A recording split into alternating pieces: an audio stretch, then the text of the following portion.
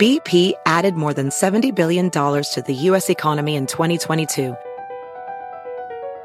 Investments like acquiring America's largest biogas producer, Archaea Energy, and starting up new infrastructure in the Gulf of Mexico. It's and, not or.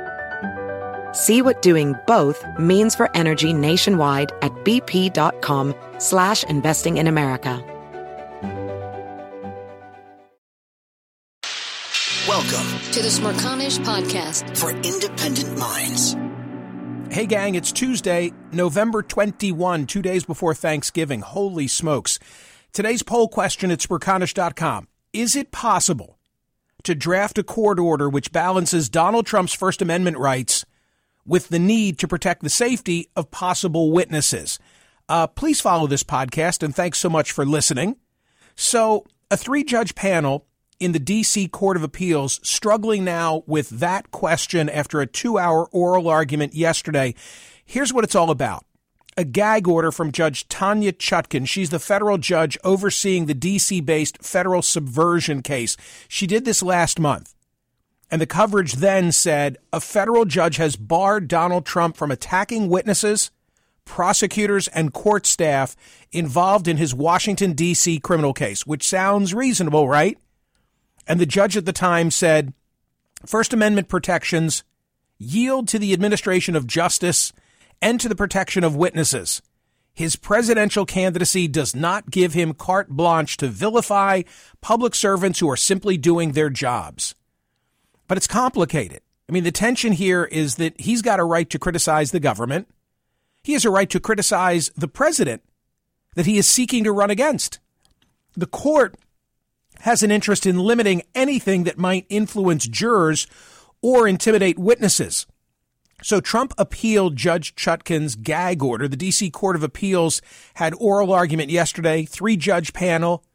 This is an important court. This is often the feeding system, like AAA ball for the Supreme Court of the United States. And based on what was said in the oral argument, reading the tea leaves, it seems that they are going to more narrowly tailor Judge Chutkan's order. Trump's lawyers say you can't restrict his ability to offer a defense outside of court as he runs for president. That would restrict his First Amendment right. Here's an indication of how it went yesterday. Judge Patricia Millett, an appointee of President Obama, suggested the gag order could amount to a straitjacket for Trump if his prosecution became the focus of attacks during, say, a presidential debate. Quote, he has to speak mismanners while everyone else is throwing targets at him. It would be really hard in a debate when everybody else is going at you full bore. Your attorneys would have scripted little things you can say. Another of the 3 appellate court judges listening to the case, Nina Pillard, suggested on at least 5 occasions during the oral argument that the trial judge's order went too far by appearing to bar Trump from making hostile comments about individuals in the public eye who might be witnesses, citing former Vice President Mike Pence or former Attorney General Bill Barr. But one more example of just how hard a task this is.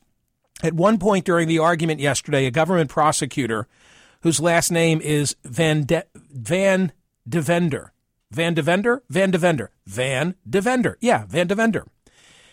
Said that Trump's description of a prospective witness as a liar would be impermissible, but could describe the same witness as someone who tells untruths. I mean, come on. That's what I'm getting at with my poll question. How in the world can you define this? This is the Smerconish Podcast from SiriusXM. Hey, the national sales event is on at your Toyota dealer, making now the perfect time to get a great deal on a dependable new SUV like an adventure-ready RAV4. Available with all-wheel drive, your new RAV4 is built for performance on any terrain, from the road to the trails, and with plenty of passenger and cargo space, plus available tech like wireless charging, you and your entire crew can stay connected. Or check out a stylish and comfortable Highlander with 3 spacious rows of seating for up to 8 passengers, and with available features like the panoramic moonroof. You can sit back and enjoy the wide-open views with your whole family. Plus, both RAV4s and Highlanders are available in hybrid models, so no matter your style, you can drive efficiently and save on gas. Visit your local Toyota dealer And check out amazing national sales event deals on RAVs, Highlanders, and more when you visit buyatoyota.com. Welding instructor Alex DeClaire knows VR training platforms like Forge FX help students master their skills. There's a big learning curve with welding. Virtual reality simulates that exact muscle memory that they need. Learn more at meta.com/metaverseimpact. The Michael Smerconish Program. Listen weekdays at 9 a.m. East on POTUS, SiriusXM Channel 124, and anytime on the SiriusXM app. So now the three-judge panel can either rewrite Judge Chutkan's gag order, they can send back instructions, meaning an opinion to Judge Chutkan and let her do it. Normally, this process would take weeks or even months, but they heard this case on an emergent basis, so maybe it'll be more prompt than usual. And there's one last thing I want to tell you about this case.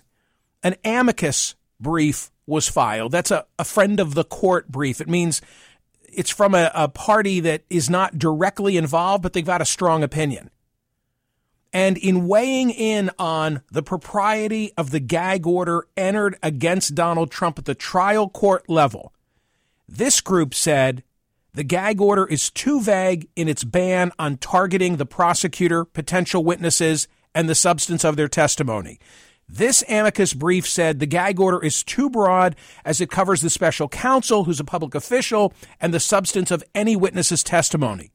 This amicus brief said the public has a right to hear speech from the defendant. This amicus brief said the First Amendment provides no license to engage in unlawful speech. However, the gag order currently in place is insufficiently justified since it has not shown a serious threat. Who filed that amicus brief? The American Civil Liberties Union, which noted that they had filed 400 legal actions against Donald Trump's administration and that, quote, no modern day president did more damage to civil liberties and civil rights than President Trump. But if we allow his free speech to be abridged, we know that other unpopular voices, even ones we agree with, will also be silenced. That was Anthony Romero, the executive director of the ACLU. So even the ACLU is on Trump's side in this case. Go answer my very nuanced poll question at Smerconish.com. Is it possible to even draft a court order which balances Trump's First Amendment rights with the need to protect the safety of possible witnesses? I think probably the answer is no. Please follow this podcast and leave a review. Thanks. The Smerconish Podcast for independent minds. Listen to Michael Smerconish live weekdays from 9 a.m. to noon East on SiriusXM's POTUS Channel 124 or anytime on the SXM app. Connect with Michael on Facebook, Twitter, YouTube, and at Smerconish.com.